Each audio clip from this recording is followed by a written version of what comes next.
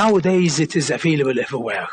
No one can stop the internet. It's almost next to impossible, and you can control certain programs some of the flow, but not all of the flow.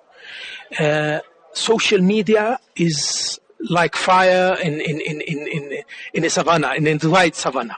It can reach everyone, everywhere, at very high speed. So the problem is not accessibility. The problem is in the content itself. You were talking about any person with a smartphone being a journalist in today's times. Don't you think the credibility of news has become a problem in recent times? The issue of fake news now a major cause for concern in South Africa as well with the advent of social media. How could this issue be resolved and the code of conduct of journalism be upheld?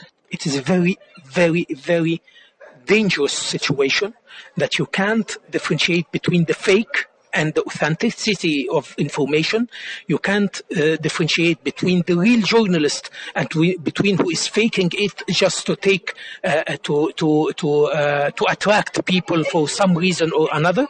It needs to have some kind of legalization. It needs to have some kind of a legal framework, which most of the countries, the majority of the countries, they don't have right now. It is a new concept. If I gave the example of Facebook since 2004 to prove that we are speaking about new concepts. So it will take time. But definitely the people will reach something so that you are not be exposed for fake information, for fake knowledge, for fake news. What sort of dangers persist with the irresponsible usage of social media?